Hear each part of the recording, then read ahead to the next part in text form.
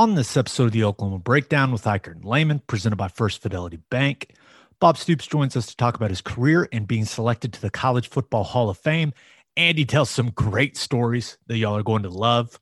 We've got the latest OU football updates, including a big potential transfer having OU in his final three, and the National College Football Roundup, bring you the latest college football news, including who Steve Sarkisian is adding to his staff at Texas.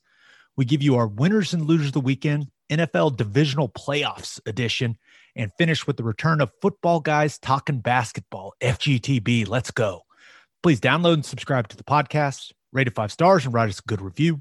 Follow the show on Twitter, Instagram, Facebook, and YouTube. Just search Oklahoma Breakdown on any of those, and you'll find us. All right. I'm Michael Hosty. We'll kick this thing off. It's time for the Oklahoma Breakdown.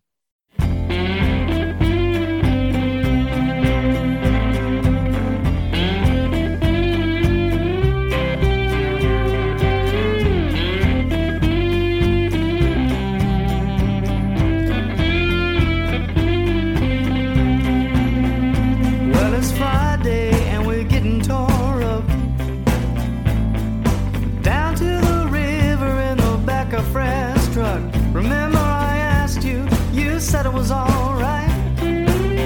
Go get juiced down by the riverbed tonight. So it's late now. It's a beautiful Monday, January 18th, and you're listening to the Oklahoma Breakdown with Eichert and Lehman, presented by First Fidelity Bank. First Fidelity Bank is a full-service financial institution based in Oklahoma with tailored solutions for all your personal and business needs. Checking accounts, saving accounts, home loans, and much more. They do it all. Whether it's online banking from your computer or mobile banking from your phone, everything is stress-free with FFB. Making mobile deposits, paying bills online, and moving money to different accounts could not be easier. First Fidelity Bank also provides free ATMs worldwide, making banking convenient wherever you are. They also give back to the community. FFB donates a total of more than $500,000 to local charities and educational foundations. Make your life easier and go bank at First Fidelity Bank. Visit ffb.com for more information. Now we're recording this on Sunday night, and we've got Bob. Coach Stoops, we've got him, Ted. And I don't think I'm exaggerating when I think it's maybe the best interview he's ever done.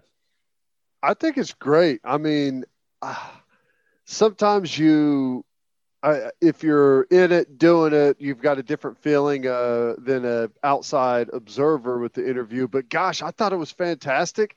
I learned some things that I didn't know. I've heard Coach talk about a story a million times and coming to OU a million times, but to pick up new nuggets like that, I thought was awesome. He was totally comfortable, relaxed. It was fun.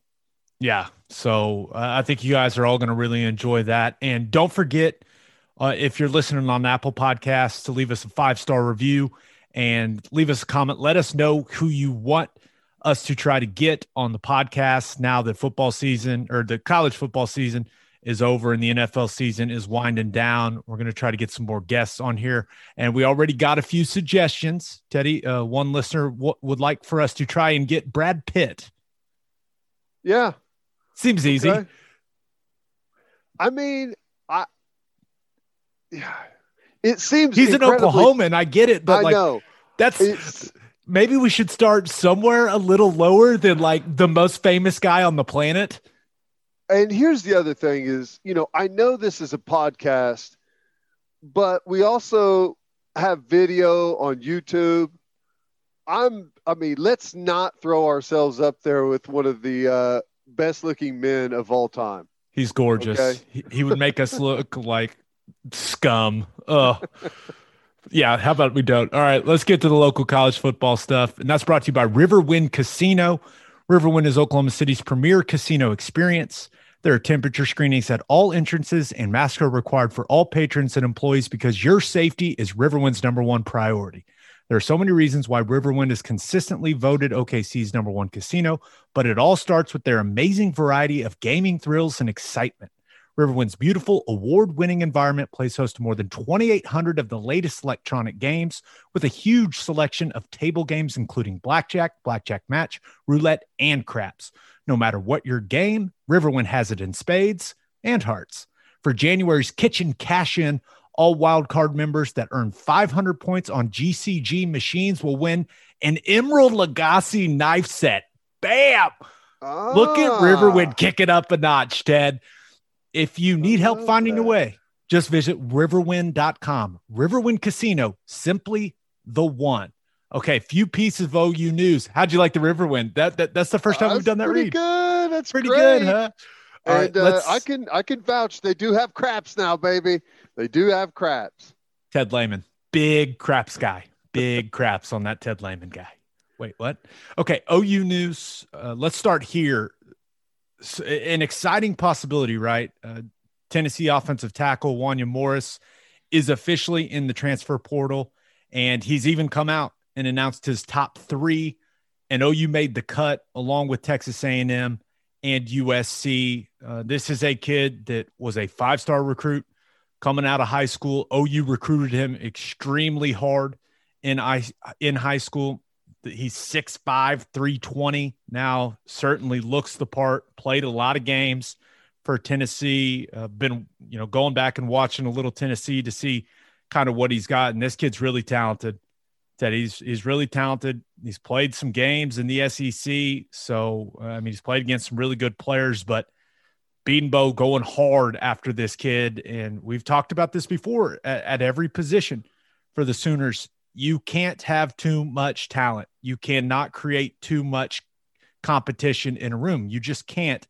And this is a guy that OU certainly wants to bring in. Yeah. And I'll tell you what I love is I think that 6'5", 320 is about the perfect number for a tackle. 6'5" is tall enough, long enough. You start getting any bigger than that, in my opinion, you may think differently. It gets harder to bend and get down, especially in college after some of those smaller edge guys. If you get too big, too heavy, it's easy to sit down and anchor, but can you run? Can you get out in some of the zone stuff? Can you pull like Bill likes those guys to do in our gap stuff? Perfect size. He's athletic. So I that would be a great addition because I like who we've got coming back. Now, I don't know where all those guys are going to end up, like what position everyone's going to end up being slotted in, but I think we can end up finding a really good final 5. And if he's here, that just ups the game. It just makes it that much better. So I'm all for it. Hopefully, the transfer portal has been interesting for Oklahoma. We've obviously benefited some at the quarterback position. But we've lost guys too. We lost Trey Sermon, and that hurt. But it'd be nice to gain a tackle. That'd be 2 guys on our offensive line that we got from the portal, so that would be pretty good. When you talk about premium positions in college football, clearly it all starts with quarterback, right? Everyone realizes that. And football in general, right? It's quarterback and getting to the quarterback. So that makes pass rushers extremely important and offensive tackles. This is a position that you can't be too talented at it. Like you can't have too many good players. And when you look at this kid's physical characteristics, like you're right, Ted, this kid looks the part. He looks exactly how you want your offensive tackles to look. And I agree with you when you talk about the size. I like my tackles about 6'4", 6'5", but with like a 6'8" wingspan or the longer arms, the better. But this would be a big get. It would add talent and depth to the room. This kid would start right away at Oklahoma. Now, Bill Bedenbaugh, he's not going to hand this kid anything, right? He's going to have to earn it. But the proposition of this kid coming in, being able to play probably left tackle, just putting Anton Harrison over there on the right side, which is something he did in high school, something he's very comfortable with doing. That seems like the best case scenario. So I know Texas A&M lost a lot of guys off that O-line, so there's a lot of snaps to be replaced there as well. I understand that. So we'll see, but I don't feel like USC's really in the mix there. I mean, it's all the way. I get it, I guess. It's a historic program, but this is a kid that's from the state of Georgia. I really don't know why he would want to go to USC. It seemed in my mind, it seems to be down to OU and Texas A&M. But I'm not going to pretend I know a lot about this kid, like personally. But it seems like if you want to be an offensive lineman and go play in the league, OU and Texas A&M are two of the 3 or 4 top places to play in college football right now. Yeah, those are gosh, if you over the last 8 years or so, you look at those two programs, Oklahoma and Texas A&M, they've put out some big time offensive linemen between the two. So, yeah, I mean, USC seems strange. I think A&M is probably going to be the real conversation there. And if you're just looking at like timing, the timing is perfect at Oklahoma. Obviously, A&M, the program is clicking up and doing things right, coming off a really, really nice year. Going to be trying to replace a quarterback. And, I don't know what the timing necessarily is like at A&M, but I know at Oklahoma, the timing's perfect. Yeah. I'm sure that is part of that recruiting pitch from Lincoln Riley and Bill Bedenbaugh. We'll see. That'll be big if they can get Wanya Morris. One more thing for OU football. ESPN came out with a list of breakout players for the top 5 teams, and they're way too early top 25. And Teddy, they've got your man, David Ugwoegbu, as the breakout player for OU in 2021. I know you love that guy. He showed a lot of his versatility this year, being able to play that Mike Backer spot, but also being in some of those rush packages, using that length, using, what he learned prior on as an edge player there in the interior, did some really good things in that package. And I agree with ESPN. I think next year could be a huge year for Ugwoegbu. Oh, I agree 100%. I think that it's tough to make a transition. I've talked about this a million times. I'm sorry, but it's tough to move from an outside position on the line of scrimmage to an inside backer off the ball. It's incredibly difficult. It's 2 different worlds. There's almost zero carryover between the 2 spots, and your vision is totally different. I thought he was fantastic making that transition in an abnormal year, not getting a spring, not getting your typical summer, to be able to do what he did and play at such a high level this year, I thought was great. Now, he did not reach his capabilities, in my opinion, but he shouldn't. He's a sophomore and it's his first year. If he had capped out right there, I'd be worried about it. I think the sky's the limit, and knowing the role, having all those snaps, being able to dedicate an entire offseason to learning and growing at that position, I think next year he should have a phenomenal year. And I think inside backer for Oklahoma is going to be a phenomenal year. We're going to have 4, 5 guys that I feel like can compete for starting positions. I don't know what the final combination is going to be. Remember, we're getting Caleb Kelly back. We got Ugwoegbu, still have Deshaun White, Asamoah, and Shane Witter, in my opinion, is right there in the fire as well. So we've got an embarrassment of riches at the inside backer spot right now. Yeah, and no one looks better in a jersey than Ugwoegbu. My goodness. Yep. First team All-American off the bus team. My goodness, does that kid look good in a jersey. Okay, Ted, let's move on to Call Your Shot, and that's brought to you by Rock and Roll Tequila. Rock and Roll Tequila is the ultra-premium tequila that hits all the right notes. It's won all kinds of awards for its superior taste and smooth finish. To find a store that has it, visit rockandrolltequila.com or check out their Instagram, Twitter, or Facebook. This stuff is good. If you don't want to take my word for it, maybe you'll listen to this guy. This is Coach Bob Stoops. When you're a college football coach, it's important to have an eye for talent. The same holds true when choosing your tequila. When I tried Rock and Roll, I liked it so much, I decided to become a partner in this Oklahoma-owned company. Crafted in the highlands of Jalisco, Mexico, the smooth taste of Rock and Roll's triple distilled platinum, our añejo, called Cristalino, and the incredible premium quality mango tequila are awesome. Our defiantly unique guitar-shaped bottles make it easy to find, and you'll love the ultra-premium quality and taste. No excuses. Make Rock and Roll your game day tequila. Tastefully rebellious, start the party with Rock and Roll. And we asked you for the most important thing that happened for OU football this week. And our favorite came from Jason Moore at JMOU13 on Twitter. And Jason says, keeping Dennis Simmons. Now, Jason, once again, we addressed this on the last episode. Dennis Simmons wasn't going anywhere. He was not. I know there was reports out there that said that Steve Sarkisian would target him to bring him to Texas.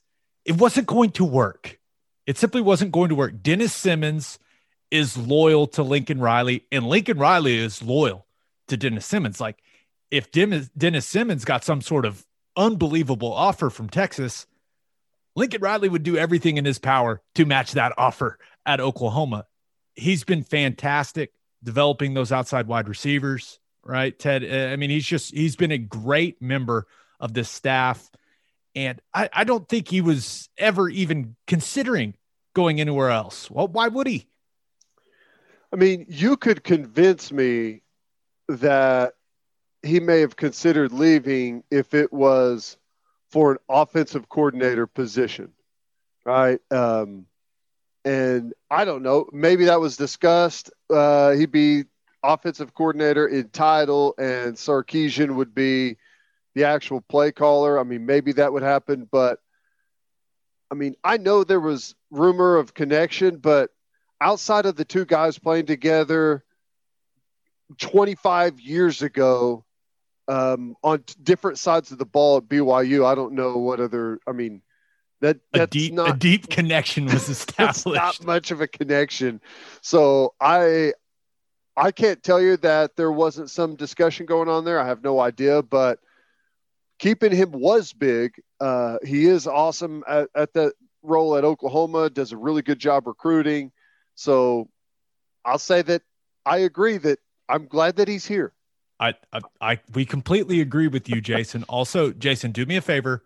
Go look at the outside receivers for Texas and look at the outside receivers Oklahoma has right now. I think Dennis Simmons got to be here for a long time, but never know if we'll get a coordinator position. I don't even know if he wants to be a coordinator. Some guys just like being a position coach, but who knows? Don't know Dennis's ambitions, but damn glad he is a member of the Oklahoma staff. Now, one piece of Oklahoma State football news: Christian Holmes announced that he was coming back.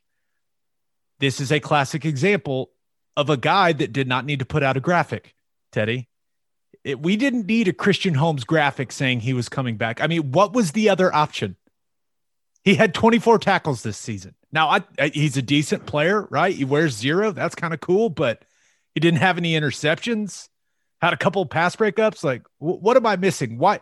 Does everyone have to put a graphic out now? Is that the rule? I guess. I honestly don't know. I'm fairly social media savvy.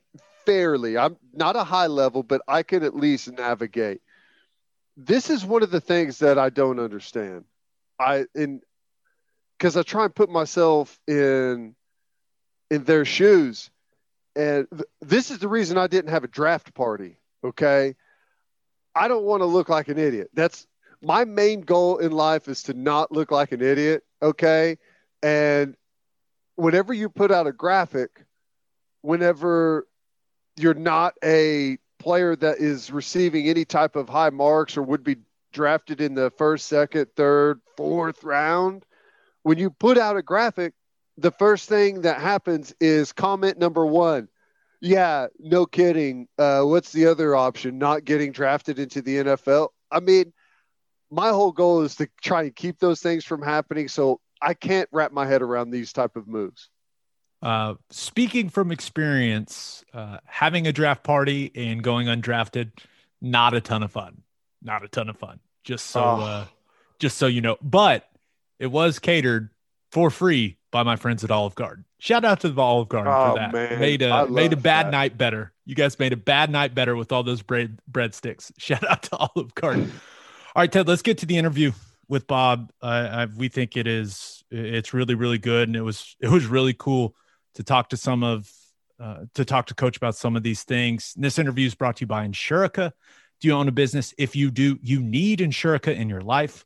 Insurica is one of the country's largest insurance brokers with 30 offices throughout Oklahoma, Texas, and the Southwest. Insurica is able to customize programs by accessing the latest information from many insurance carriers. They compare and contrast coverage offerings and pricing in order to design a cost-effective, comprehensive program to meet your business's specific needs. Insurica's clients become best-in-class businesses by working with Insurica's team of advisors to manage risk. Purchasing insurance is only one way to protect your business. Best-in-class businesses win by avoiding a loss in the first place.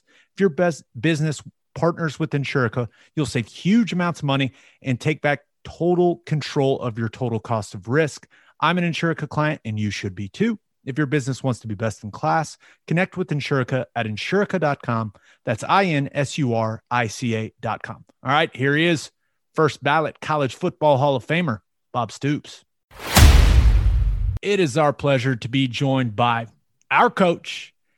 He is a first ballot. Yes, I said first ballot College Football Hall of Famer. Bob Stoops is in the house. Coach, hey. What is going on, my man? Hey, Gabe, good to see you, buddy. Always great to see my players. Good to see Teddy out there as well. So, this whole journey, there's nothing better than the players. As you guys know, I always love my players, and I got the biggest joy, I think, out of just being around the guys, you players, every single day. Now, I think it's awesome, Gabe. We could say we're coached by a Hall of Famer. I was already saying that, but it's official now. I think we all knew where this was headed. Now, Coach, I did want to start with you getting the call, right? What was that like? Where were you? How'd you react? Give us all the details, because that had to be a surreal moment. Well, actually, I got the call from Steve Hatchell, the president, that he wanted to visit with me, and he had good news. Well, that was on my voicemail while I was out at Cabo del Sol golfing on the 10th hole. So I was actually with Toby Keith. We were out golfing. I said, "Hey, Big T, I think I might be getting in the Hall of Fame." They said they had good news for me. So I waited till I got back to our condo down there where Carol and I were staying to call him so that she was with me when I gave him the call. That's awesome. I mean, I know accolades and stuff like that have never been your focus, but when you think back to whenever you first got started, GAing, a low-level assistant, I mean, I'm sure it was a grind, and to think back to those days and to think to where you've come and making the Hall of Fame, it's got to be pretty special. Yeah, it really is. I feel incredibly blessed. No question, from playing career at Iowa, the friends I've made there, and then my young coaching career there, and moving from Kent to Kansas State to Florida. I feel like God just blessed me along the way, and I've never had not like I ever set out to have a path. I always knew I loved coaching. I always felt, even though the young years of how hard it all was, even my later years, it's always a grind to go through the season and to win and to be successful. But I never felt like I was working. I always felt like it was fun. It was enjoyable. And it never felt like work, even though our crazy hours, like they are, we put in, 16, 17 hours a day, a bunch of times, But anyway, so it was just a steady climb. And I think really the biggest break in my life was getting that opportunity to play at Iowa because of the playing career it started. And then, my two brothers end up playing there. I get to play in the Rose Bowl as a junior. We win the Big Ten championship. Just those kind of special moments. And then the great coaches from Hayden Fry to Bill Brazier, Dan McCarney, Barry Alvarez, Bill Snyder, Kirk Ferentz. It goes on and on and on. I was around the best leaders, coaches, mentors any young coach could ever ask for. So I learned a ton from all of them. So anyway, it was a long journey, but an incredibly special and fun one. That's for sure. Now, Coach, a lot of people, they see the success you had at Oklahoma, but I definitely want to touch on your playing days, because you mentioned that being the opportunity of a lifetime, right? How do you think being a player and going through those experiences, how do you think that helped you as a coach? How do you think it helped you relate to the guys? Like, do you think you being a player and doing all those things, everything that is tough about college football, do you think that helped you be a better coach? I think it just helps you grow as a man, as a person, to be a competitor and to play at that level. The emotion, the intensity, the fight and the struggle it takes, or to walk in the huddle when you're absolutely exhausted and it's third down and you gotta step up and make a play. You got to fight through it. And anyway, all that stuff, I just think it really builds you as a person, as a man, as a competitor. And when you go through that for a long period of time, again, and the relationships it builds, with guys that are doing it right next to you. And you just have such an appreciation for them and a respect for them. Some of my best friends to this day are guys I was on the field with way back in the late 70s and early 80s when I played, finished in 82. So anyway, I just think being out there in that competition, in that struggle, really in a lot of ways builds you. You grew up in a household, obviously, with a coach. So did you know from an early age that that's what you wanted to get into, or did you get done playing and like, oh my God, what am I going to do now? I guess I'll try and continue on here at Iowa. Or did you have it in your mind that that's what you wanted to do? I really didn't as a youngster, but I don't know that I could have done anything else. I'm one of 6 kids. So my dad would take us, whoever wanted to come with him, to whatever baseball game he was playing in, football game he was coaching and practicing, and basketball games he'd score, keep, and referee on the weekends. Wherever he went, it was a field or a court or some kind of competition. So that's all we were ever around. And then I go through college and I'm graduating my last year, spring. I had just gone through the interviews at the student union, like when they bring in all the companies and you bring your resume that you typed up, and I had a shirt and tie my shirt wouldn't button. You guys know I had that football neck. That's right. Eddie still has that neck. My tie was kind of just barely holding my shirt together. So I go to a couple interviews. I think it was Coca-Cola and Procter and Gamble, and I'm sitting in these interviews and I'm thinking, what in the heck am I doing? I'm not going to sit behind a desk my whole life, or not that they would have even hired me. But anyhow, I go back to the football office after my interviews, and Dan McCarney and Barry Alvarez are there. They're kind of like my guys, and they start laughing at me and they go, what in the heck are you doing dressed up like that? So I told them I was interviewing for some jobs, and they started laughing. They said, you don't need to be going to any interviews. You need to just stay here with us and be a coach. So that's when it really kind of hit me. I said, really, I can do that? And they're like, well, of course we'll talk to Coach Fry. And sure enough, that's how it started. Then once I graduated, I became a graduate assistant and then volunteer coach. So for 5 years, I didn't make hardly any money. I think my parents were wondering if I was ever going to get a job. So anyhow, that's how it went. I didn't have a full-time job coach until I was 28. Now, I've read your book. I think everyone should read your book. It's great. It's called No Excuses. Go buy it, people. But you talk a lot about your coaching influences, right? And you touched on it earlier, but Hayden Fry at Iowa, Dick Crum there at Kent State, Bill Snyder, of course, at K-State, and Steve Spurrier at Florida. Like, along the journey, did you gather bits and pieces from each one of those guys? Was it more like X's and O's? Was it more management style? Like, is that something that you were thinking about when you were in it? Oh, sure. You just naturally pick up things from people you're around, or, especially when you're around them for a long time. So naturally, yes, I picked up, different qualities from all of them. One that's never mentioned enough was my defensive back coach and my coordinator at Iowa. My defensive back coach and coordinator, Bill Brazier, was really the one that had the strongest early influence on me, because I was a GA for him, and I'd come up with ideas, or I'd always asking him questions on why. And he would show me. He had the patience to show me, or he'd tell me, well, that's such a good idea you have. Get up on the board and show it to me.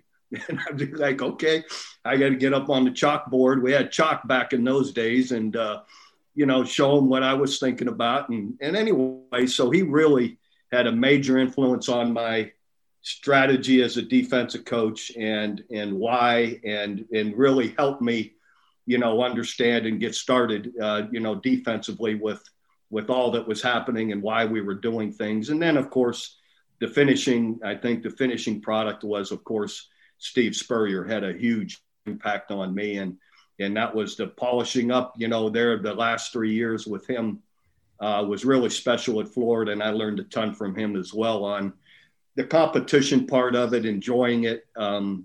You're managing your family time and your work time and, all of that together. He was a major influence to me. So it's got to be cool to, as you went through that, you started as a GA there and as a volunteer assistant and obviously worked your way up. And, Coach Fry's tree of coaches is just amazing. But you've got to take some pride in your tree because you had a lot of guys do that exact same thing. I think about when I was a senior, Seth Luttrell was a student assistant, and now he's a head coach, and just a bunch of different guys that kind of took your same path under you, and to watch those guys grow and develop. I mean, obviously the stuff on the field is something to be proud of, but watching the people under your influence grow and have a lot of success has to be special. It was fun to see those guys. I always wanted to see my assistants become head coaches, and we had a lot of them. I mean, from my first year, Mike Leach, and then I think Mark Mangino, Chuck Long, Mike Stoops was at Arizona for 8 years. Kevin Sumlin, Kevin Wilson went to Indiana. So, I mean, we had a lot of guys. I'm probably missing someone, Seth Luttrell. And then in my years, I mean, Jay Norvell is now a head coach. Norvell also. Hype, now a head coach. Josh Heupel, now a head coach. So that's probably two hands full, when you look at it. Pretty damn good. That have become head coaches from out of our building. Yeah. Now, Coach, there's something that comes up a lot now when a guy is going from coordinator to head coach. And there's kind of this great debate in college football now of, hey, should he stay on as the play caller? Should he continue to be that guy, right? You see that with, that discussion happened with Sarkisian taking the Texas job this week. Was that something that you struggled with when you went from the defense coordinator there on a national championship team in Florida and you take over the OU job? I know you were still heavily involved in the defense, but was that a hard transition, being less hands-on? No, only because Mike and Brent were with me, and they were running the same defense. We were running Florida and Kansas State, and Brent and Mike were both with me for a good number of years at Kansas State. So I knew, and I was in those meetings as well, so I knew what we were doing. And, so had it not been those guys that I had such a history with, with it being in our same defense that I was used to doing, then I probably would have. So there's a lot of guys that do. I mean, Coach Spurrier's called his plays all those years. I mean, look what Lincoln's doing. And when you're so good at it, can you really give it to somebody else? And I think it's probably a little bit easier to give to someone else when it's defense, because you can be in those meetings. You could help set up the blitzes or, set up what you want your front and, how you're going to play certain things. But I think the question comes more offensively. And I think the guys like watching Steve Sarkisian, his way they played at Alabama and his play calling, I don't know why he would. Well, I guess if he's coming to Texas, I hope he gives it up. Let's put it that way. No doubt. Good point. But anyway, because he's really good at it, as is Lincoln. And, the guys that really have a knack for it, I don't know why you would give it up. That's part of the reason you've become a head coach. Well, you mentioned Sarkisian, and, with the success that Alabama's had, Coach Saban constantly has to rehire new coordinators. And we just talked about the list of guys that, turned into head coaches off of your staff.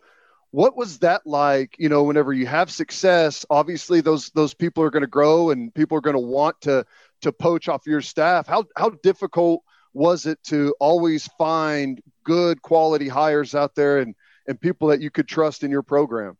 Well, I think all us coaches pay attention around the country who's doing well. And you kind of always, whether you write it down or not, you always got about 3, 4, 5 guys in the back of your mind that you kind of, the way you've been watching them, you may not even know them, or you may know them. And you're like, boy, they've really got it going on. They're playing well, and you like their style and what they're doing. So I think, you're always kind of have your little playbook of guys that you kind of want to go to if things are, if when you do lose a guy. And, that's kind of what you do as a head coach. You kind of always have in the back of your mind certain coaches, you like the way they coach, and you like what they're doing on the field.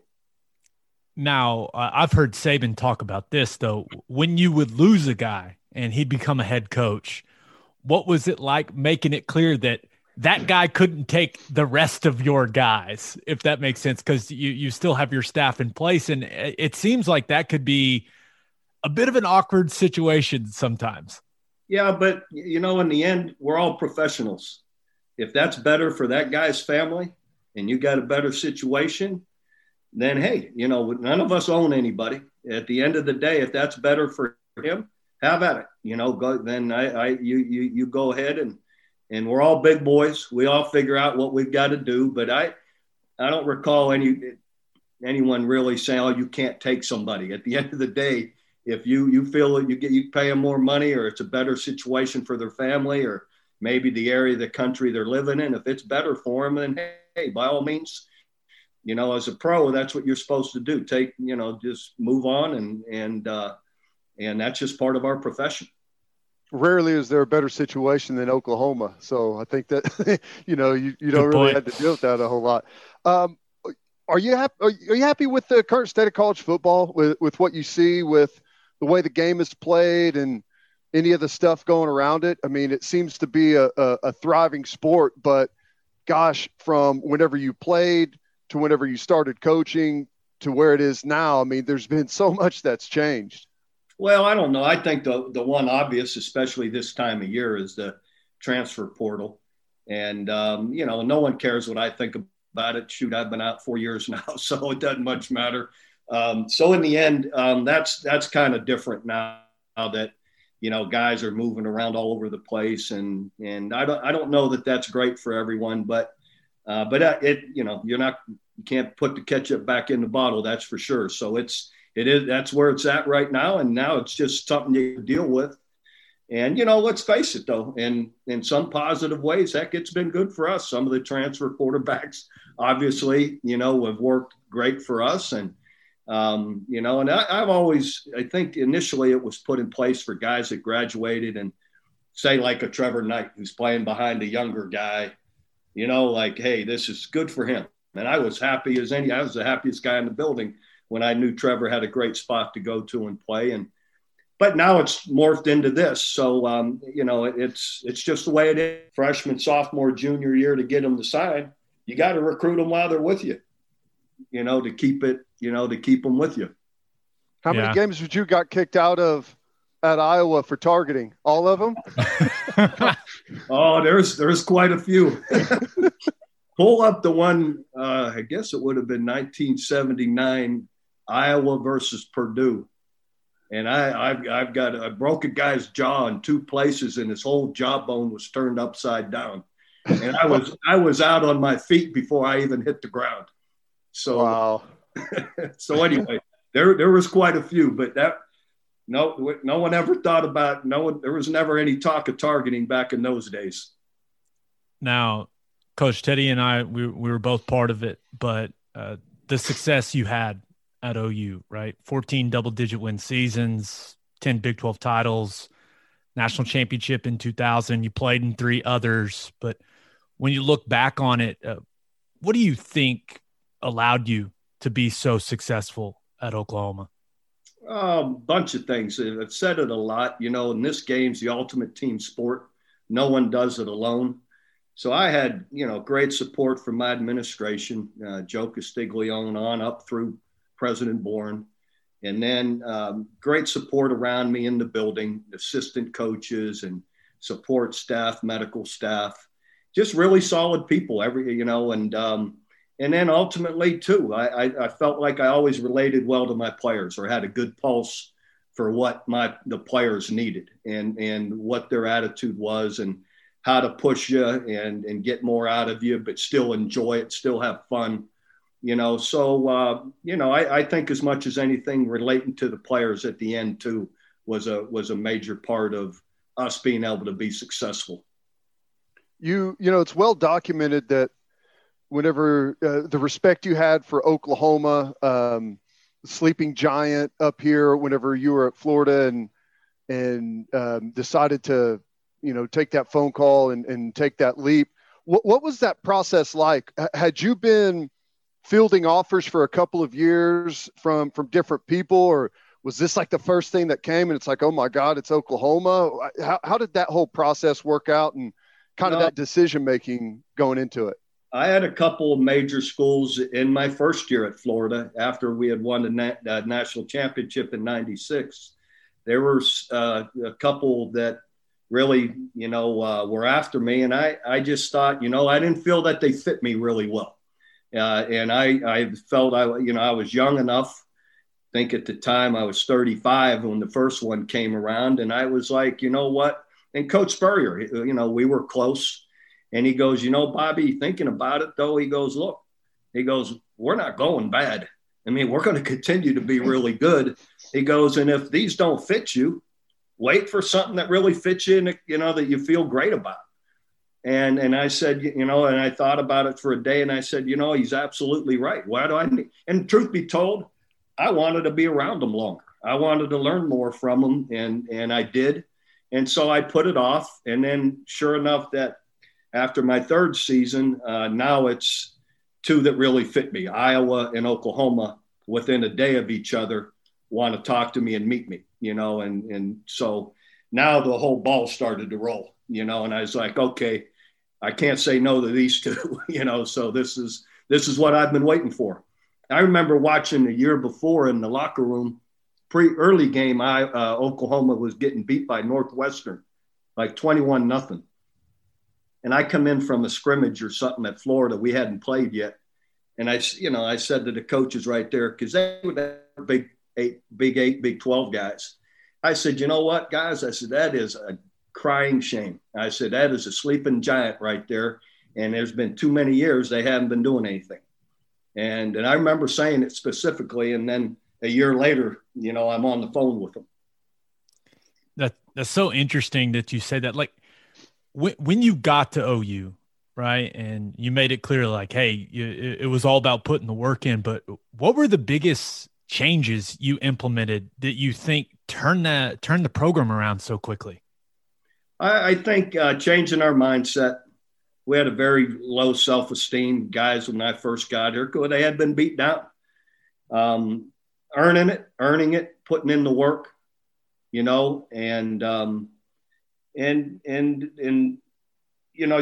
takes no talent to play hard, be tough, and be smart, play smart. So that was our motto all the time. I mean, how can we play as efficiently as we can, play hard and be tough? And if we do those things more so than the other team, we're going to win more than we don't. And that's like what happened the first year. But it was Smitty giving us a mindset. And I think our guys realized, man, we worked too hard here to go out here and not win. I mean, this has been a grind. These guys totally, they couldn't make it through our first week, when we started running them and training them. There were guys falling out left and right in those first few days and first week. But then they started to realize they can do it. They were doing it. And we started to build. And then that starts to build confidence. And then you got a mindset of like I said, we worked too hard to go out here and lose. This is what we're going to do. And I think they had a lot of faith in us coaches that we had come from successful programs. So we weren't We weren't telling our guys to do something that we haven't seen win and be successful somewhere else. No, I always talk about that too. You know, the fact that you come in and you put a brutal amount of work in, and then you go out there and it translates to success on the field. And I think that early success put the foundation down that this is how it's done. This is the process of winning. It sucks. It's brutal, but this is the process. So how important? If it was easy, everybody'd be winning, right? That isn't how it works. I mean, right. Yeah, that's right. So how important is it whenever you see all these, coaches taking over new programs, how important is it to have that success pretty quickly for guys to say, okay, yeah, this makes sense. I'll buy into this. Like if it's not first 1 or 2 years, you feel like maybe there's a sense of losing the players a little bit in that process. Well, in today's world, it's a little bit that way. Everybody wants a quick fix, or there's very little patience out there. So, and I helped create that atmosphere by winning it all in the second year. So, anyway, it's, you do need to win quickly though. And I think most places you can, done the right way. And I felt we really turned the corner that first year in '99 homecoming game playing Texas A&M. They had been beating the heck out of Oklahoma. They had been the Big 12 champs the year before, and we had them at home, and we beat them like 51-6 or 7. And that to me is when we really, because our guys, we told them this is it now. So we're not taking this from A&M anymore. They had been beating us bad. And I said, this is our homecoming. We need to make a point right here. And we come out and had a great game. I assume the national championship game really stands out as one of the top memories, but it seems like you remember just about every game, Coach. So do you have, 3 or 4 that really stand out to you when it comes to your OU career? Yes. The 2000 Nebraska at home, where we're down 14-0 the first 2 drives. Then we go on a 31 unanswered points, and fans, never seen the place that way, how electric it was. And then I was yelling. I was in the stands, baby. Let's go. You probably stormed the field with everybody else. But that run through, Texas, K-State, and Nebraska, all straight 3 in a row. And the way we played was really special, because then you really knew we were good. It was like, okay, we're going to keep this going. And then all those years, through the years, a bunch of the Texas games, of course, are always special. Not just the big scores like everyone talks about. I love the 12-0 where we sacked Vince Young like 8 times. That was an exciting, fun one, because it's just, you don't win very often 12-0. It's just the way it happened. And then all the Big 12 championship games as well are always neat, especially kind of playing Nebraska in a few of them when with that rivalry and meeting in the Big 12 championship. I think one of them was the first in Kansas City was really neat. Paul Thompson brought us off the 1-yard line to go down and score and really kind of go up 21-7, I think it was. And then playing them in AT&T Stadium, the first Big 12 championship game played down there, I thought was really neat too. So a bunch of them. There's so many. One of the things is, we always talk about the football and the championships, and obviously you had a ton of great players and put a bunch of guys into the NFL, but I know it was also really important that you got to see a bunch of guys graduate and come from some bad situations here and there, but to see a bunch of kids see it through to graduating from the University of Oklahoma was always a big thing for you. Absolutely. That not everyone's going to play, pro football at all. So, It's a small percentage, but to graduate and to have these connections, graduate from OU and have all the connections and the, to keep those through the years, can really help a guy, find a great way in life in a lot of ways. And just I love seeing different guys now that are older, been gone for 10, 15 years, and you see all the success they're having, and you love it for them. That's, because a lot of it started here. Coach, one thing that you always talked about was serving the community, right? With what you did with your foundation, your work there at the Children's Hospital, and you always preach that to your players. Well, why was that so important to you? Because I feel like some coaches don't put that much emphasis on it the way that you did. Well, I think it's important to connect with your community.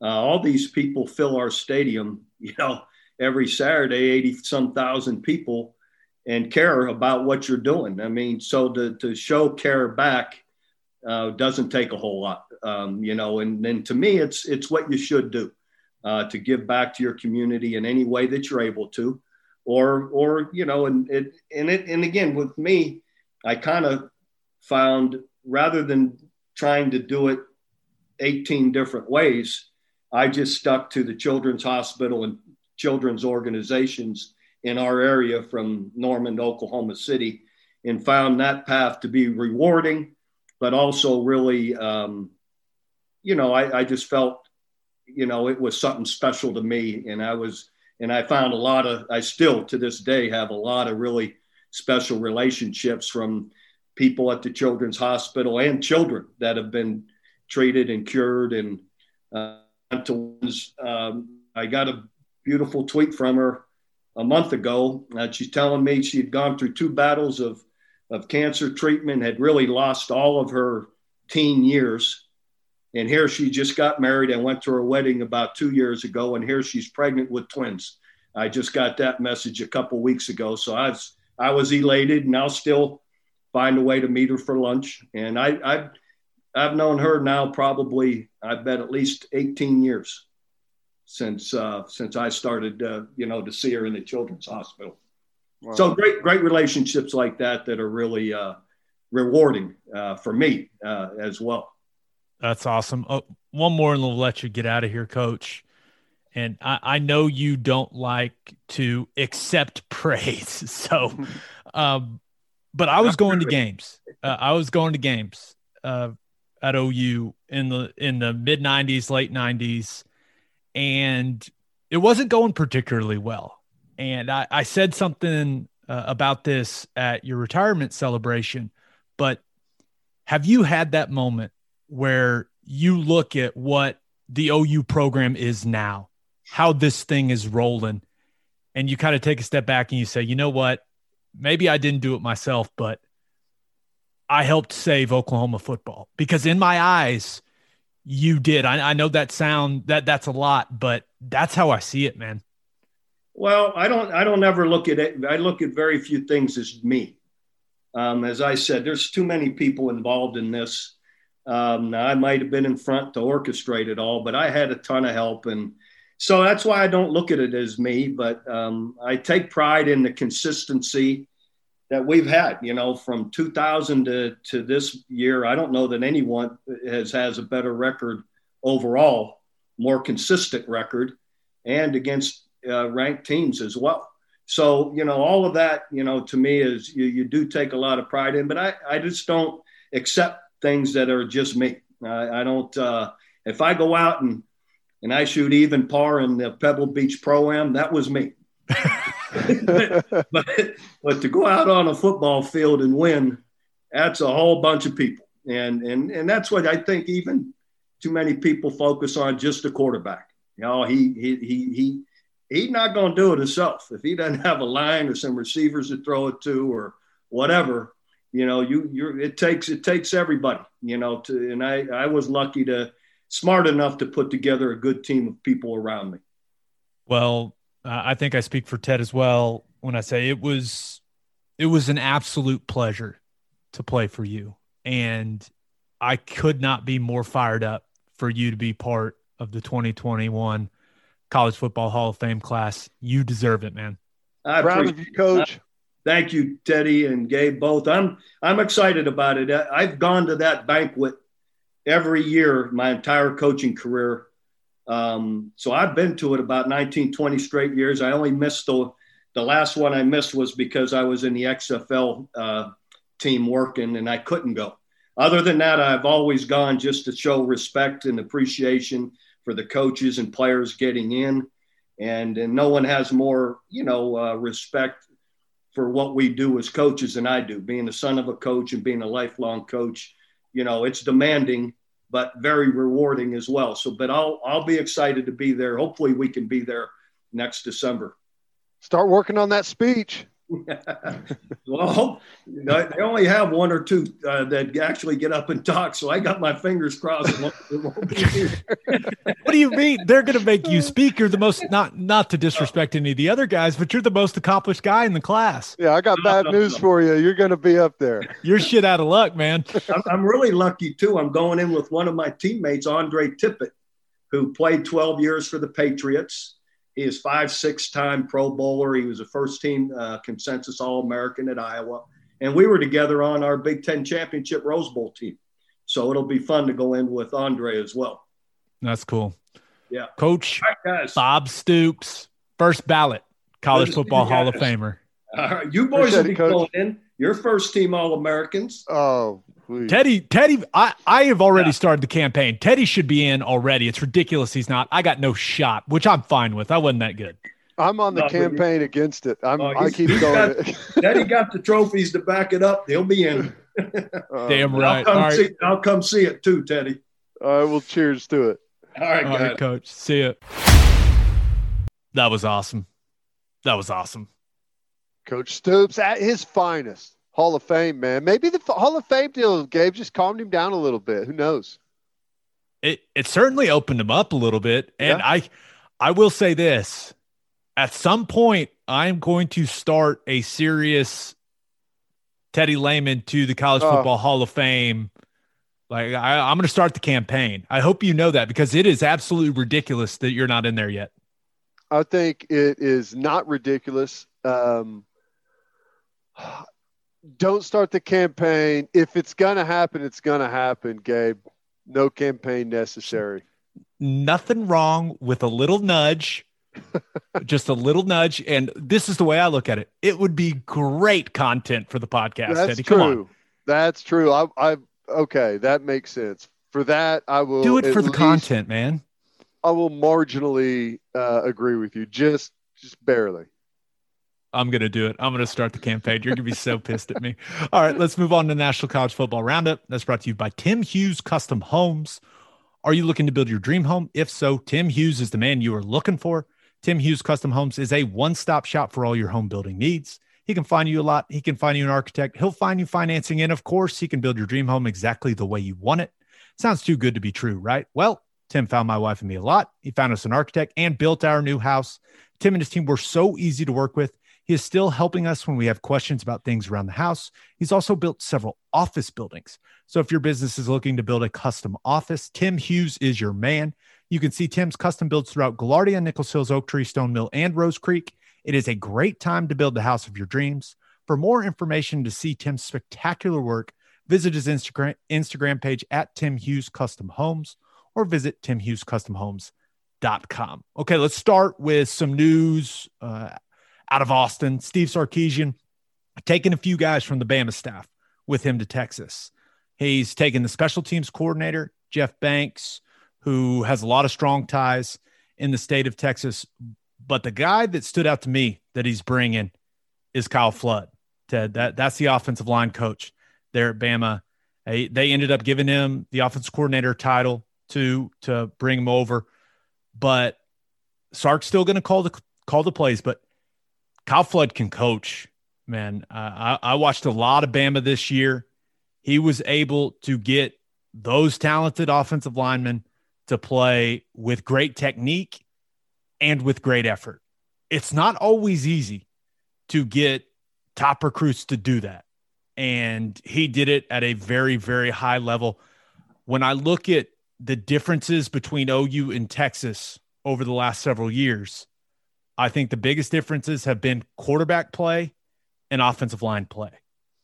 And if Kyle Flood can recruit and develop offensive linemen at Texas, all of a sudden the gap between OU and Texas starts to close just a little bit. Ted, now I'm not worried. I'm cool. But this guy can coach, and I wouldn't be surprised if Texas gets better on the offensive line with the talent he's going to be able to bring in, because he's a great recruiter, but also just watching those kids from Bama, watching the technique they use, watching the way they finish blocks. Like, this guy can coach. There's no doubt. Yeah. And I know both you and I agree that Sarkisian, his run game and some of the stuff that he's built off of it, that Alabama did, is great. And you got to have offensive linemen that can move, though, in order to pull it off the way you really want to and the way Alabama has. So they've got their work cut out for them. Now, there's been good athletes come through Texas quite a bit on the offensive line side. There's been some guys that have even been drafted high recently, even though I don't know that they ever really, showed to me all that great of an ability. You're talking about Connor Williams, and no, I don't know why he was drafted so high. It didn't make sense to me. Yep. Still doesn't make sense, and he has not played well for the Cowboys, so I feel vindicated in my opinion of him. Yeah, so, I mean, you feel like they'll be able to at least get some talent through there and coach him up a little bit. He is a really good coach, and I'm just curious how pissed off Nick Saban is whenever he's taking these guys, because it's pretty well known that he doesn't like whenever people leave his staff. Sometimes there's nothing you can do about it. There's also been rumors that they may lose Golding as defensive coordinator, but I don't know why you would leave defensive coordinator at Alabama for defensive coordinator at Texas, other than Nick Saban saying, hey, you should probably take that Texas defensive coordinator job. But, I don't know. He's putting together what appears to be a pretty good staff, and that's always the most important job of a head coach, is making sure your staff is really good and solid, and it looks like they're doing that. Yeah. Speaking of Nick Saban, you mentioned probably not happy that he's having to replace so many guys, but he's definitely used to having to replace guys on his staff. He's already gotten started. Bill O'Brien going to be the next offensive coordinator there at Bama. I haven't seen anything that's made it like official, but it's been swirling for so long that I can't imagine that that's not the case. And Teddy, it's pretty wild to think that a guy that was not only a head coach, but also a general manager in the NFL is now going to be an offensive coordinator for Nick Saban. I guess it's not that weird, because it seems like he is always the guy that gets all the fired head coaches and just collects them and rehabilitates their image, and they all get great jobs again. But it is interesting that a guy that had that much power in the National Football League is now going to be taking orders from Nick Saban. I can't wait for the dynamic on that sideline next season. It's going to be awesome. Well, thank God the personnel decisions are not left up to him. Oh, boy. Not a good GM. Yeah. He's good as a play caller. I'm fascinated to see, because it's interesting to go from college to pro and then from pro back to college. I wonder what advantage that gives you, maybe disadvantage. I don't know. I think it's interesting. Sarkisian, whenever he went from college to the pros there at Atlanta, did a good job, but it seemed like whenever he came back to Alabama, like he had maybe something a little bit different about him. And I wonder if that's going to be the same thing with Bill O'Brien. If you could take some of those principles from the NFL back to college and kind of elevate whatever offense you're in charge of. So it's interesting. I'm fascinated to see how it's going to work. He's going to have great players, so I imagine it's going to work well, but we'll see. It better happen quickly, because he's going to be under the microscope there with Saban. Yeah. I hope they fist fight. That would be great. It would be very entertaining. I agree with you.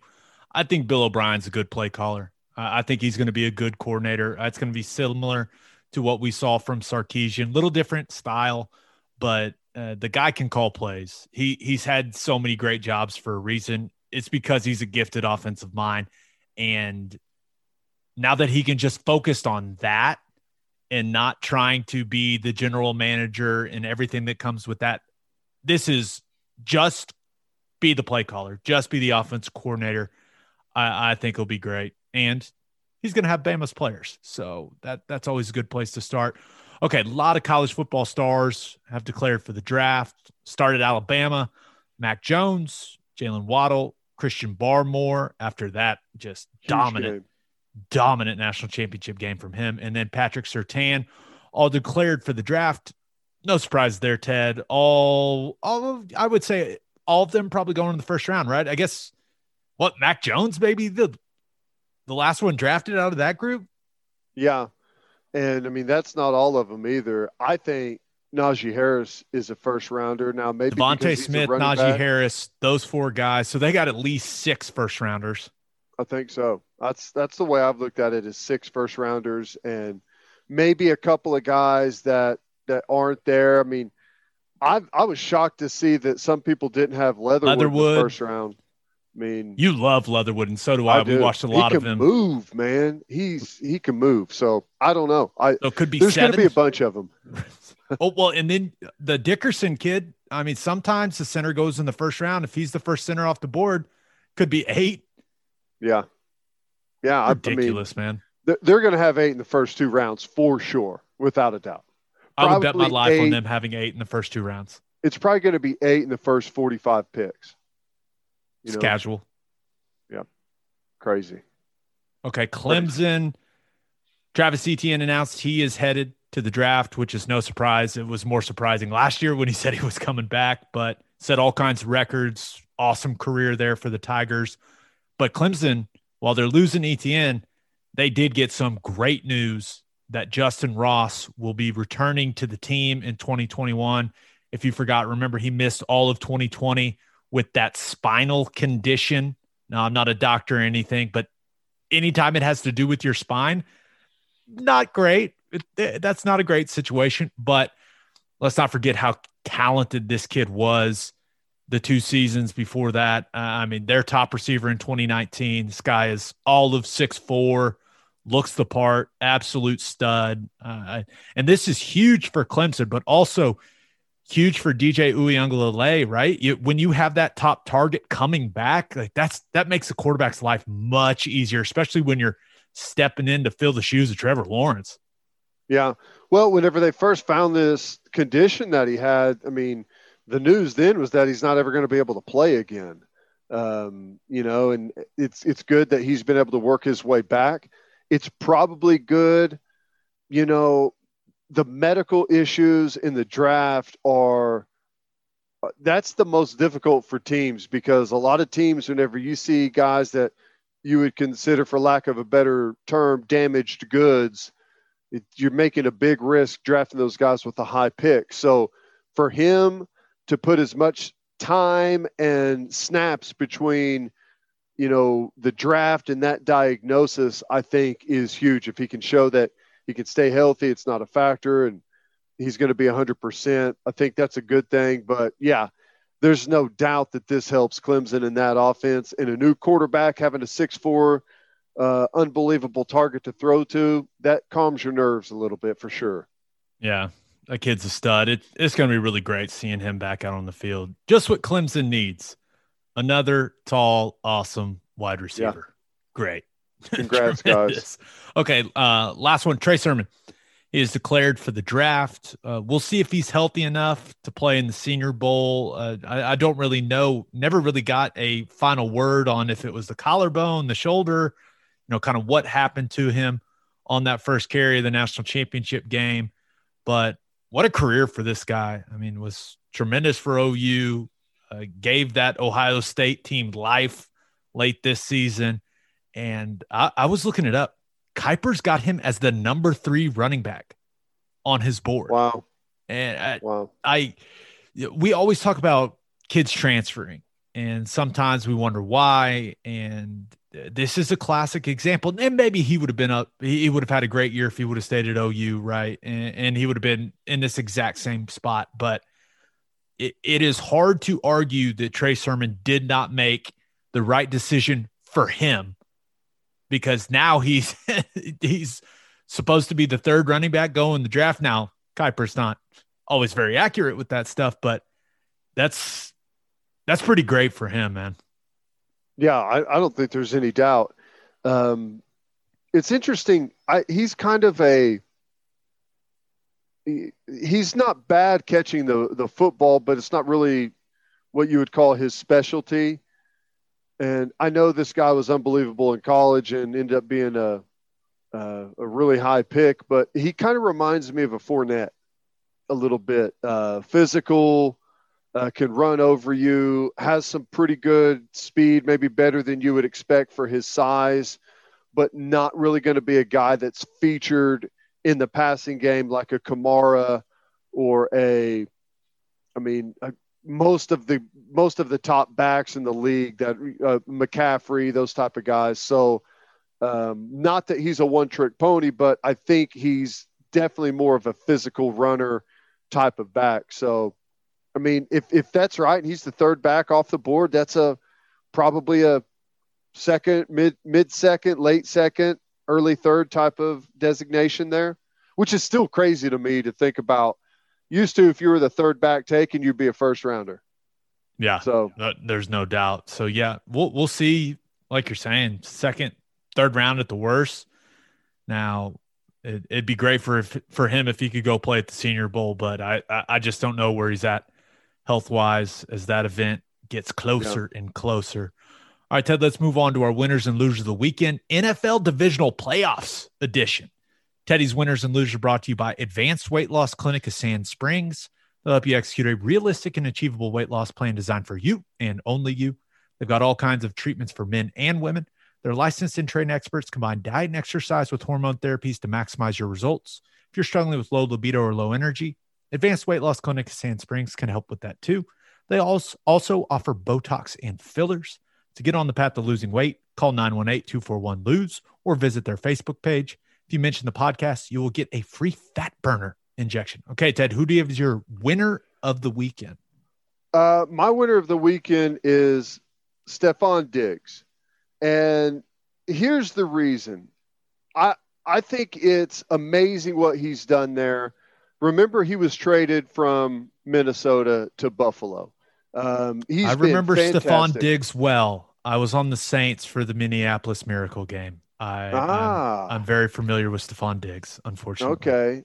Well, whenever this trade was announced, it was basically oh my God, what a terrible trade. Buffalo is getting Stephon Diggs. He's not going to fit in with their offense. I want you to read this or listen to this fantasy projection from whenever this trade happened. It's on his ESPN bio. I was looking to see what his statistics were. Diggs was traded to Buffalo during the offseason and will now operate as the Bills' top target. The 26-year-old posted a trio of top 25 campaigns during his final 3 seasons in Minnesota, but now moves to a low-volume, run-first Buffalo offense led by the inefficient and scramble-heavy Josh Allen. That figures to lead to a decrease in production for Diggs, which is a concern considering he was only the 24th wide receiver last season. Despite Kirk Cousins' extremely efficient campaign with Adam Thielen sidelined, Diggs, who has never appeared in all 16 games of a regular season, is likely to be likely to be overdrafted and is best viewed as only a wide receiver number 3. And I think it's awesome just to think about this guy and what a lot of people thought of that trade. And, oh my God, why would he want to go to Buffalo? Why would Buffalo, they're not going to ever get anything done. He just goes out and catches 127 balls in the regular season, number 1 in the NFL, for over 1,500 yards, number 1 in the NFL, goes to the playoff, wins a couple of playoff games, is the the leading receiver. I mean, it's just fantastic what he's done. And honestly, I love Allen and I like Buffalo and their defense, but that team is not what they are without Stephon Diggs. I completely agree with that. I think that, and they talked about it a lot on the broadcast. It seems like him and Josh Allen really like each other. I mean, there was a lot of this stuff going around on Twitter afterwards. Like, I saw that. Get someone that looks at you the way that Josh Allen looks at Stephon Diggs, right? Yeah. And you're right, man. He's been fantastic for them. And sometimes it just takes a change of scenery, right? And he was good in Minnesota. Like, don't get me wrong, but he is great. I mean, he's arguably the best wide receiver in the National Football League. I mean, who looked better than him this weekend? I mean, and he can do everything. He's great on short balls. You can throw a bubble to him and let him go to work after the catch. He's obviously a burner and is a great deep ball target. He's a great route runner. And, you know, for whatever reason, I don't know why the situation in Minnesota was so weird for him to where he was acting out and disgruntled at times, because he looks as happy as could be and locked in and focused with that football team. He's in a great place right now. Just he's the perfect weapon for a guy like Josh Allen, because I mean, the faster the better, because Josh Allen can throw it longer than the field is, so get you a guy that's a burner and let him try and run under some of those balls. So I think he's great. There's only one answer to why he was unhappy in Minnesota, and that's he had to have just hated Kirk Cousins like that, right? Like, which I could see that. I could see Kirk Cousins as a guy that really means well, but rubs a bunch of people the wrong way. Just wasn't vibing with Kirk Cousins' heavy dad energy. I guess I don't know. I don't know, but you're right. He is balling in Buffalo. All right. Who do you have as your loser of the weekend? Well, I mean, I put this down before the Saints and Bucks game was over, because I was going to say whoever has to travel to Green Bay is the loser. Now, credit Tampa Bay for winning the football game. Did a great job. But Green Bay is going to be like 12 degrees next weekend and snowing. And both of these teams are coming from that dome. Tampa's been nice and comfortable playing in the South all year. And I know Brady played in the cold up in New England for a long time. But if you've ever lived up north and gotten acclimated to that and then moved south, like, it's gone like that. And I'm telling you, that place is going to be a frozen tundra. And here's the other thing. Tell me what you think here, because I think Buffalo was the same way. I think these stadiums are louder when they're not full because they echo with all the concrete. Have you heard how loud it is? Okay, so a couple of those games, like Buffalo, like the Buffalo and Baltimore game sounded loud as hell. Yeah, and Green Bay was the same way, and they only had light. Any physicists or acoustic experts, let us know if Teddy's theory has any merit. Can it be louder because all the sound is bouncing off all the concrete? Let us know.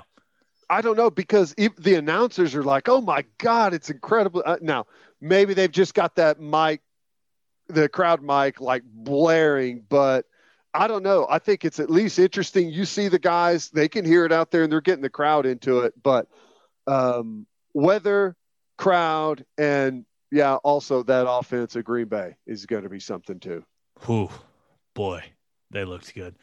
My winners and losers are brought to you by Sound Advice. A lot of us are watching football, our favorite football teams from home this year, which is why you need to get ready for game day with a home theater system from our friends at Sound Advice. Sound Advice can customize your home entertainment system indoors or outdoors. Sound Advice did the Wi-Fi network and all the audio visual at my new house, and it is awesome. They hide all the wires and the cable boxes, so it looks great, and I can control every TV in my house from my phone, and my Wi-Fi has been flawless. For the best home theater systems in the Oklahoma City area, call Sound Advice at 405-549-3880 or visit soundadviceokc.com. Okay, got a couple winners. First one, I was watching the Baltimore Buffalo game, and I was like, okay, maybe the Buffalo defense is the winner of this game, or maybe it's the wind, or both, maybe. But I kind of was leaning towards the wind because it looked miserable. But that game, it was just awful. It was beautifully horrific. And I'm not gonna lie, I felt a little bad for the kickers. They just kept showing the goalpost just like blowing. It was pretty awful. But even though it was wind aided, the Buffalo defense, they were good in the red zone, and they held Lamar Jackson and the Ravens to 3 points. Teddy, anytime you hold a team to 3, you had a good night. And they had the pick 6, right? That's something to be very excited about if you're a Buffalo fan. I thought that defense played well. They played really well. Yeah, they did. 2 quick win stories. When I was in Buffalo, the last game of the year, we played New England. And I'm not kidding. It was probably in the mid-20s. And the wind, it was gusting up to like 70 miles an hour that day. So like whenever you're standing on the sideline, like you're braced, like with one leg back to where you could even stand up without getting blown over. And New England kicked a field goal from like the 15-yard line. It was a close field goal, and it went in between the uprights, and then like went around the right upright and came back onto the field, and it was good. It never hit the net. And they also, I'm trying to remember who their opponent was, but he was standing deep in his own end zone, caught the ball, punted it. And I mean, he hit it really good. Don't get me wrong, but it was going like 100 miles an hour, hit once on the other 20 and bounced into like the stands beyond the end zone. That's how hard the wind was blowing. It was the craziest thing. It was like watching a rocket. So I know what the wind gets like in Buffalo. It's brutal. It is. There were some practices when I was in Buffalo where, the person in practice, like, right, you have the equipment guy that's spotting the ball. Like he'd have to stand there with his feet around the ball so that it didn't go rolling because the wind would just blow it across the field. Brutal. Buffalo, love you. Great place though. Okay. My other winner of the weekend, people that want the fumbling through the end zone rule to be changed, because my God, do they have a big play to point to now, because Dirty Dan Sorensen lowers the boom on Rashard Higgins, forced him to fumble through the end zone. And I assume that everyone except for Teddy and you sick defensive people like him think it's the dumbest rule in football. Oh, I mean, that did change that game. Now, Cleveland still had their chances, and I'm not sure they should have punted there on that. But it was 4th and 9, and Chad Henne was the quarterback instead of Mahomes. Thank God they had him in a 3rd and 15 or whatever. 3rd and 15, and Chad Henne just turns out he turns the Jets on. I was like, wait, Chad Henne can run? He's old. Yeah, I mean, first of all, I wonder what Mahomes.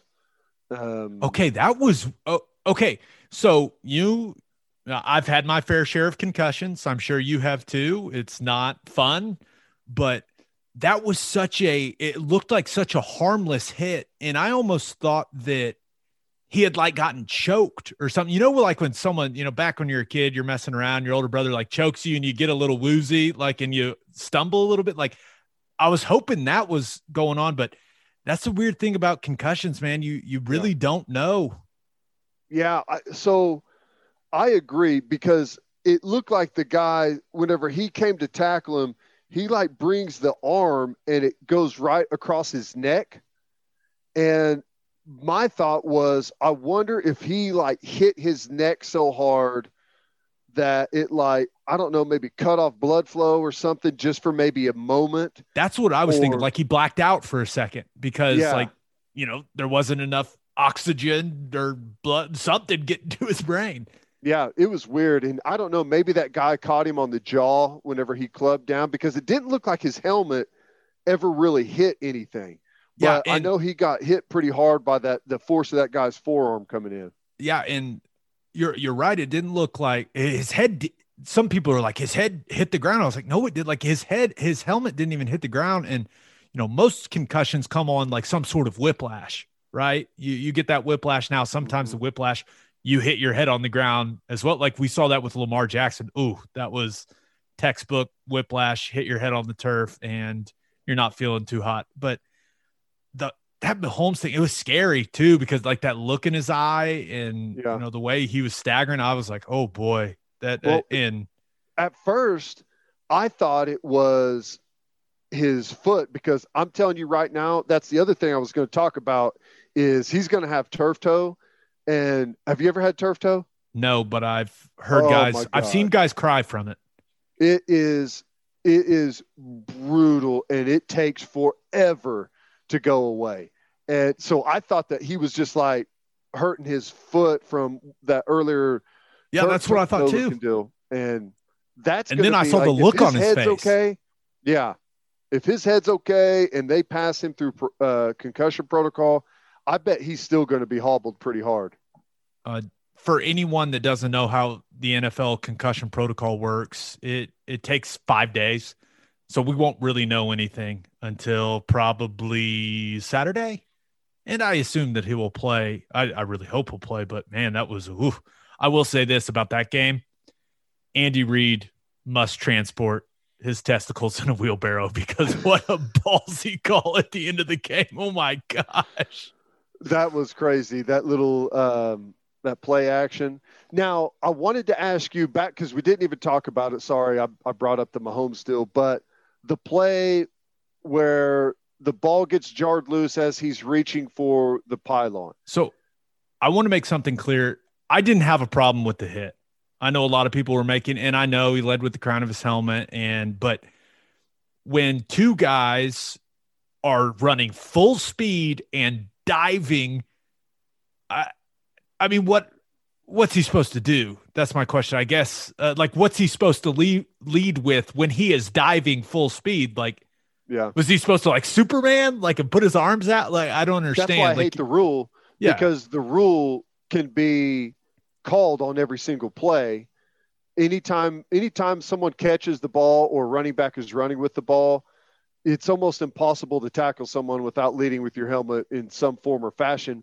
They're also supposed to call it on ball carriers that lead with the crown of their helmet, and I've never seen them call that. So my problem with it is it's only used in certain situations. It's not used to the letter of the law, and that kind of pisses me off. But I wanted to ask you, because I've never been in an offensive meeting where they're talking about this. Now, it's a rule that a lot of people that casually watch football don't know, but it does come into play, and it's usually, not until it's a big deal like this that people get all bent out of shape. What's the typical conversation with offensive coaches and guys putting that ball out there to reach for that pylon? Because there's no more, you wouldn't think it, but it's the riskiest play in all of football, because you're right there. You're on a chance to score a touchdown in great field position.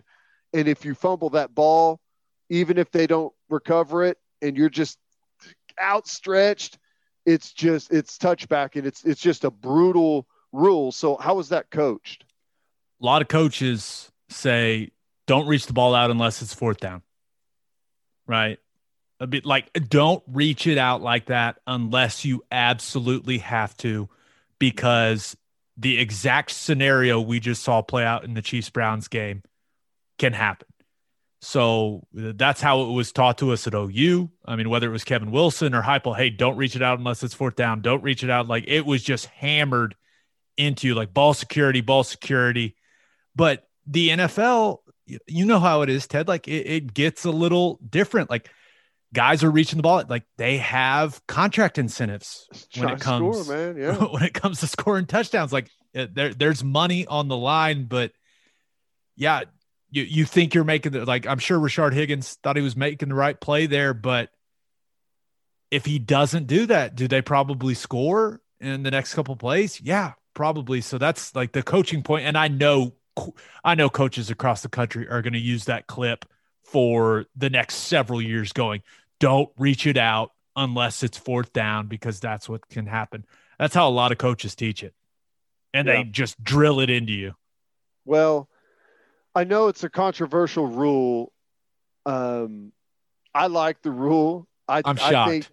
Well, I mean, I like a sport where details matter. And I like the fact that a guy who it's a sure touchdown, he doesn't give up on the play. He goes and tries to cap the guy off and separate him from the football and ends up making what I consider to be a game-winning play.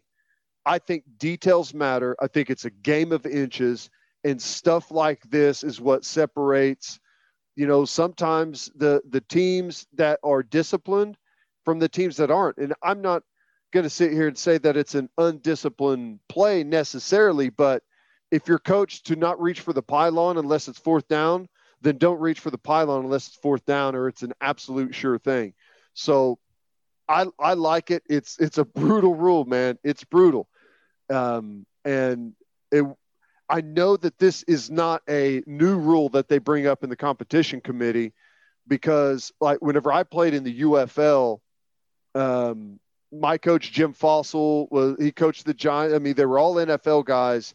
And whenever they sat down and talked about the rules, this is the rule that they changed. And I believe in that league, if you fumbled the ball through the end zone, you got it on the 1 yard line. So, see, I wouldn't want it to be that. I think there maybe should it was be the spot of the fumble or something like that. I don't remember what it was exactly. And I hear what you're saying with attention to detail, and you know how I feel about all that stuff. I agree with that. The rule's the rule. But if they did change it, what do you think would be reasonable to you? I thought that, how about if you fumble it through the end zone, it goes to whatever next down it is, but you get the ball on the 15-yard line. So like say it's first down, you run a play, you dive for the pylon, it goes through the end zone, then it's second and goal from the 15. Your thoughts? So it'd be like, it's basically like a 15-yard penalty for the offense. Think of it that way. Yeah. Would you be okay with that? No, because it doesn't make any sense to me. I know what you're saying makes sense. I'm saying if they were to change it, they would have the offense would have to keep the ball somehow. I guess. I would say that, because here's the thing. Like, how long of a play was that? Because I still think that was a long play. Right. And I still think that you would get massive benefits from that. So if I was to change it, I would say the defense gets the ball. It's a touchback, but they get it where the fumble occurred. So in this case, the Chiefs would have got the ball, but they would have got it on the half-yard line. First down, half-yard line coming out. Because that way they don't anything makes more sense than the current rule. I would be on board for that. Sure. It's still punishes the offense, but it's better than them getting it at the 20. Right. You got to be able to punish the offense for fumbling, and you've got to be able to reward the other team by at least giving them the football, but they're going to be usually all they're going to be able to do is, run a sneak, run a play, probably end up punting it out of their own end zone. So I don't know. I think that would be a good compromise. Yeah, I'm with you. All right. My loser of the weekend, Drew Brees, man, just could not throw the ball down the field. They brought in Jameis for the trick play, right? And he just throws a beautiful bomb, but Brees had 3 interceptions in his last game in the Superdome, and it just sucks watching one of the legends of the game go out that way. And I played with Brees just for a couple weeks when I was in New Orleans, and he is the definition of a true professional. Like the guy thought about winning and what he could do to help the team. It seemed like every second of every day. That's what he was thinking about, of how he could improve, how he could put the team in a position to win games. And it just sucked watching him look that way in his last game, man. That was just unfortunate. Yeah, it's rare. I mean, and it's not just football, it's any sport. It's rare that you're able to go out on top right off into the sunset. It's usually you hang around a little too long until you can't really cut it anymore, and it kind of slams you in the face that you're done. I mean, winning the Super Bowl like Peyton Manning did is not. I mean, that's not how it usually. You mean like happens. the Broncos defense did? Yeah, like yes. So you hate to see it, but they still had a nice season. It was a brutal year. He had to fight through injury, a lot of it. So I hated to see him go out on, God, what did it end up being? Three interceptions that he threw. Yeah. You hate that stat line for the guy. He's been fantastic. I mean, he's going to be, him and Brady are right there neck and neck for all the all-time records. So I don't know what the future holds for them, but that throw by Jameis Winston has people like, ooh, let's go. Be careful what you wish for. Yeah, it's going to be really interesting to see who the next quarterback there in New Orleans is. Oh, one other loser, Aaron Donald. And don't get me wrong, the guy's amazing. He's still amazing, but he was obviously hurt in that game. But as I watched him, I feel like he just experienced what it's like to be just a guy for the first time. Now, once again, he was injured, but he just couldn't affect the game like he's used to, and he didn't take it particularly well. Right now, the personal foul, like saw the frustration in the game, and then as the game was coming to an end, you saw him crying on the sideline, and it's obviously because guys put a ton into it, and it meant a lot to him. But also, I think part of that frustration and that emotion was that he knows the game would have been different if he was healthy. It probably made him so sad to feel like the rest of us for one day, and he just couldn't hold it in. But man, that had to suck for him, experiencing what it's like to be human instead of a cyborg. Is it Rookie of the Year where the kid breaks his arm and Roland Gardner, Gardenhoser? It's kind of like that whenever he steps on the ball and jars his arm loose and loses his special talents. And he has to throw the floater. What am I going to do now? Yeah, it's whenever any superhero loses their powers for a second. Finds out it's his mom's glove. Yeah, welcome to the real world, Aaron Donald.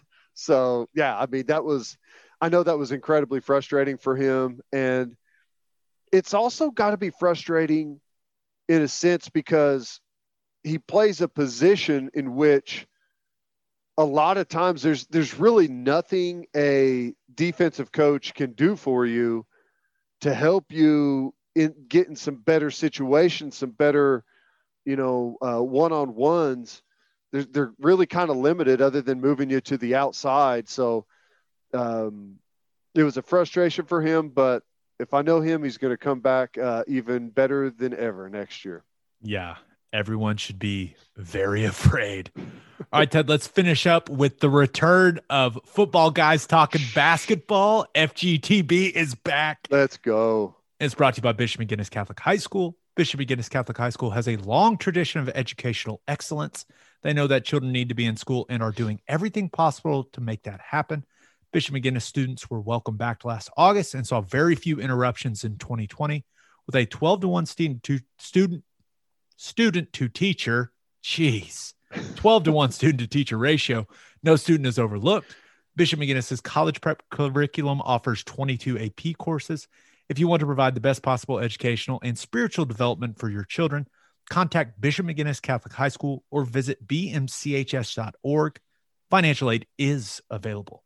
Now, when we do FGTB, we try to keep it to the local hoops, even though James Harden somehow looking significantly skinnier in only 5 days is probably the biggest story in basketball right now, and having a 30-something point triple-double for the Nets. That was pretty impressive. But We're going to and keep then it. spinning the knife on his old team by saying, yeah, it's amazing the difference whenever you play with good players.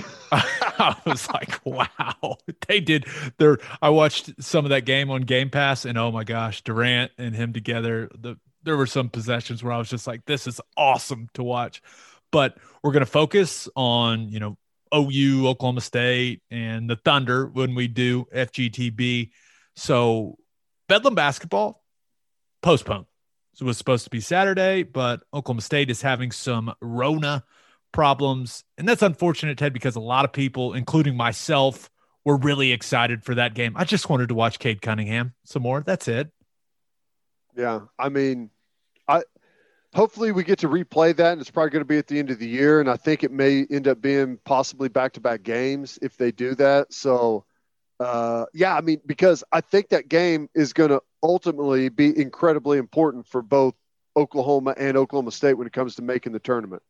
Yeah. And it seems like OU's, it's just such a weird year with the postponements and having guys in and out of the lineup. It's kind of hard to really judge these teams at this point. I don't know if we'll ever really have a full grasp of what these teams look like with the interruptions that are going to continue to happen in college basketball. There was one really cool thing. Did you see the thing that Oklahoma State basketball put?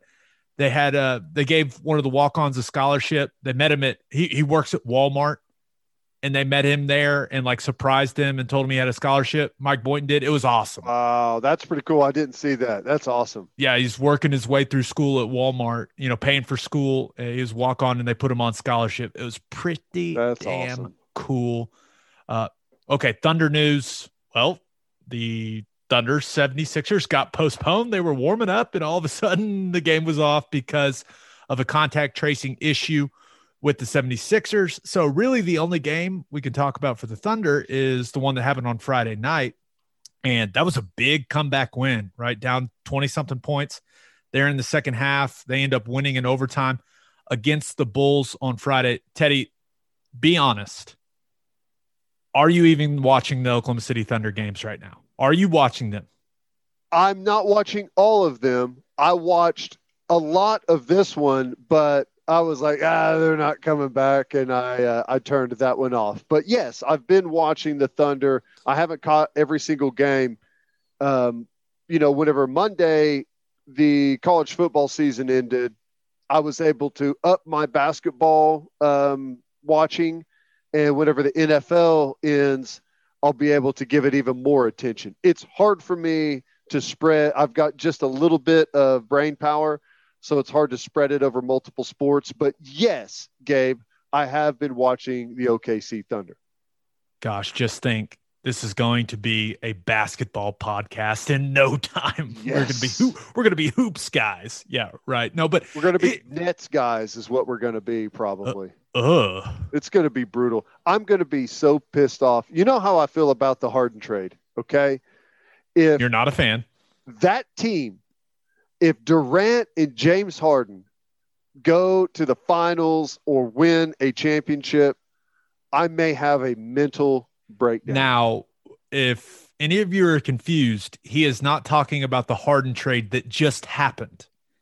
He is talking Thunder trade. He is talking about the 2013, 13, 12? 12. 12. It was still 12. Notre Dame game, dude. You were trying to focus on blocking Manti Te'o. I don't think I touched him once that entire game. Not a great game plan when the center doesn't touch the middle linebacker, Ted. That's not what you're after. But so, yes, Teddy is scarred by the Harden Thunder trade. So let's hope that the Nets don't accomplish much, or else our man Ted may have some issues, guys. Okay, but that game on Friday night, I will say this. I watched every second of it, and I was sitting there in the third quarter going, why am I still watching this? And I do like watching the team because they have so many young pieces, and even when it's garbage time, like those guys are still getting minutes. And I like to see how those guys react when they get those minutes. It's similar to kind of how I like to see when football players, like the way that they play in a blowout. Like, I like to see the effort they play with. I think you can learn some things about guys in those moments. And I'll say this, the Bulls made a comical amount of errors late in that basketball game to give the Thunder a chance. But the most encouraging thing I saw in that game is the emotion I saw from Shai Gilgeous-Alexander. And he is a guy that he's kind of been soft-spoken, but seems like over these last couple of weeks is really starting to open up and embrace that leadership role for that team. And I'm not going to lie, I had some doubts about him after the playoffs last year. I just really didn't like what I saw from him, especially from a physicality standpoint. But now he looks stronger. He's finishing through contact. He has a lot better, what I like to call contact balance at the rim, at and around the rim, where he is able to absorb contact from defenders and still stay on balance and finish with a variety of shots at the rim. But the most exciting part is, man, it looked like the dude was having fun. Looked like he was kind of getting his team going with his emotion. And I like seeing that. If that is the guy that the franchise is going to build around, and he's starting to look like that type of player to me. He still needs to improve his shooting. There's no doubt about it, but he's really getting good around the rim, getting to the free throw line a little more. So I'm starting to be an SGA believer, like an SGA believer as in like a franchise type player. I think he's going to be flirting with an all-star berth this year, Ted. Yeah, I think the question is he good enough to be a franchise player, or is he a guy that is just good and is kind of trade bait? You let him go out, you play well, and use him as like deadline type of trade stuff. And I think I'm with you that he looks to me like he's a good enough piece, young enough piece that he may be one of those that you want to hitch your wagon to. I'm curious to see what, with George Hill and Horford there, like what that does to the leadership of that team. Is he viewed as the guy, even though he's still a younger guy? Has that kind of stunted his growth a little bit, or does everyone kind of know their role with what's going on now and know that he's going to be the guy in the future and kind of stand aside and let him take the reins? I wish I knew what that dynamic was like a little bit better. Yeah. George Hill seems like the classic veteran leader, not too outspoken, kind of like the lead by example type guy. I guarantee you Al Horford's not deferring leadership to Shai Gilgeous-Alexander, but those guys have been in the league so long, like they know how it works. So it's crazy to think, we're talking about Shai Gilgeous-Alexander like he's some, 25-year-old guy. The dude is 22 years old. Yeah. 22. So it's nuts. The Thunder have won more games than a lot of people hope they were going to win. Know. That's the funny thing. It's like they came back and won the game, but it's like, what are we doing, guys? What is this? Are we sure we want to do this? But I mean, it's still, you talked about this. It's still, I'm the same way. It's impossible to root for my team to lose. Can't do it. I can't do it. I refuse. So the Thunder have the same record as the 8 seed, which is the Golden State Warriors, who are 6-6. The Thunder, 6-6. What's happening here is the Thunder are playing good enough to back up in the draft and let someone else jump on the grenade and take the bad pick. That looks like the can't miss. That's what we have to say here is happening. That's exactly, yes, Teddy, that is exactly what's happening. And on that note, episode 78 in the books. We'll have a new podcast that'll drop Thursday morning. Just a reminder, you can hear Teddy from 2 to 6 on Sports Talk 1400, and you can hear me from 3 to 5 on SiriusXM Big 12 Radio, channel 375. Hope you all have a great weekend. Till next time, we appreciate y'all for listening. Do what you always do, Oklahoma. Take care of each other.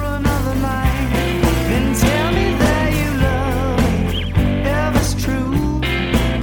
I don't want no